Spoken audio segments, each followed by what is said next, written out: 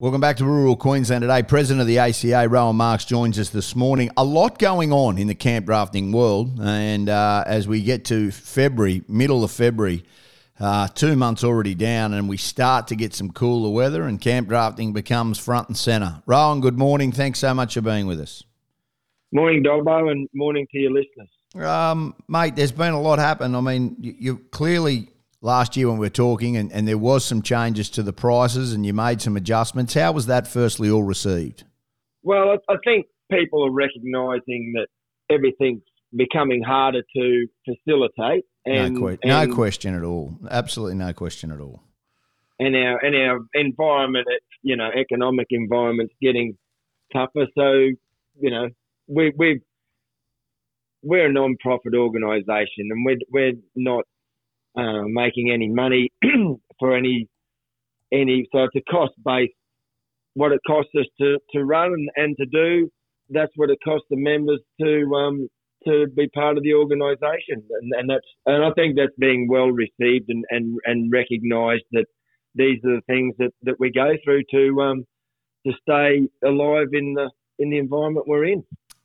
I think most people, we're all having costs. Cost of living is going up, but for people who do choose this sport, understand. I mean, you're always going to have some pushback a little bit, but all in all, I think that it's been very successful in the sense of how you guys have implemented it, and the big thing is now is that your committee is very much supportive of it now. That's been the biggest thing. The management committee has 100% got behind this and they're united, which it's taken some wrangling for a little while, mate, because there was some, movement in the camp as such over the last couple of years, but everybody seems to be on the same page now, which is a great thing.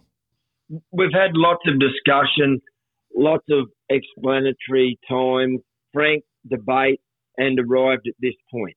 And everybody's understanding of all parts of the ledger, and I think that then gives everybody an understanding, and the outcome showing that the members are getting a lot of compliance work done behind the scenes that nobody really sees, nor do they need to. But compliance for government regulation and insurance is a big deal today. And I mean, even anyone that has employees, all things to do with, needs documents written and compliance around it. There's a lot of administration work that goes into having that and facilitating that and being not only robust, but compliant for members' requests and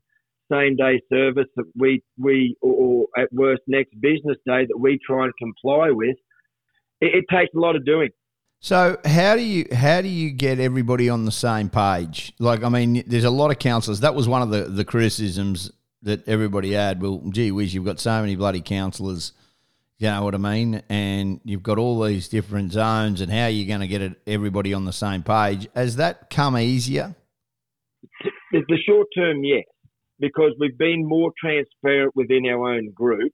It's a difficult, and I guess it's a difficult thing, as you say, because of the vastness across Australia and the requirements from Western Australia are vastly different from those middle New South Wales to those in the Territory and North Queensland. And I think people have become more understanding of everybody's situation, and attempting to find the middle ground for everybody has been a more common goal than potentially in the past. Yep. And I think we've achieved that, and the outcomes are beginning to show that. Well, that's the best thing about it. You're actually seeing a pathway forward. Mate, and I know you don't want to comment, but I'm going to ask you about rival organisations starting up. Is that a threat, or do you think that, there's enough room for everybody, or do you just think it's unstabling? What I think is, my personal opinion, is that it could be worrying for the sport, because under the NCCA, yep, with the 4 associations under the NCCA, there's a lot of compliance between each group, and the NCCA make rules and people are accountable for their actions. When associations aren't under that banner, something that concerns me greatly is code of conduct and animal welfare. When it's left to committees, if there's the unfortunate case that there's something unfortunate happens, it's left with committees virtually to organise and facilitate those problems with no help from anybody.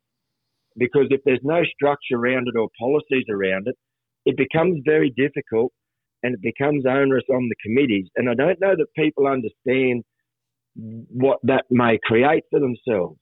An example of code of conduct, if in a football game there's no consequences for the action and after the kick-off in the first ruck someone does a head high and there's no consequences for that, things get out of control very quickly. Big time. So you don't need rival. Pretty much what you're saying is rival organisations starting up trying to put cracks through it. There's got to be some consequences if it doesn't work, and there's going to be some consequences at some point. Well, there could well be. I'm not saying there will definitely be, but there could well be if things go awry. I don't know who controls that then or what the consequences are for potential poor action. And we've spent a lot of time, volunteers have spent a lot of time putting things in place to prevent all of that from happening. And just to let those sorts of things potentially unravel is, I don't believe, going forward well. Have you made phone calls? Like, do you ring? I mean, a lot of these people you've known all your life. Do you reach out and try and get to the bottom of it? Well, we talk amongst our own group. One of the challenges is, Dobo, that foreseeing or have the opinion that the ACA has too many rules and regulations and compliance. The rules and regulations and compliance are to protect each part of the organisation against the other part, i.e.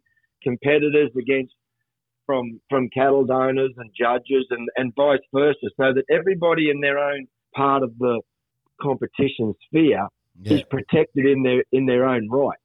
Yeah. And has stuff around that's legible via the legal system and via compliance within government.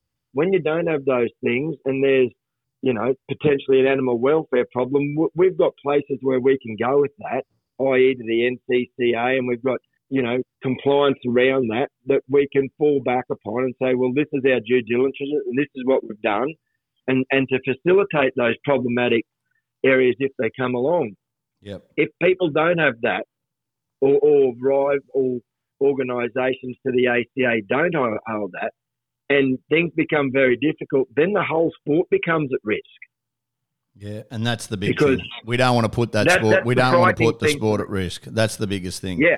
You're doing a phenomenal job, and there'll be people concerned who are listening to this, and it's a touchy subject, and I really appreciate you giving me some time about it.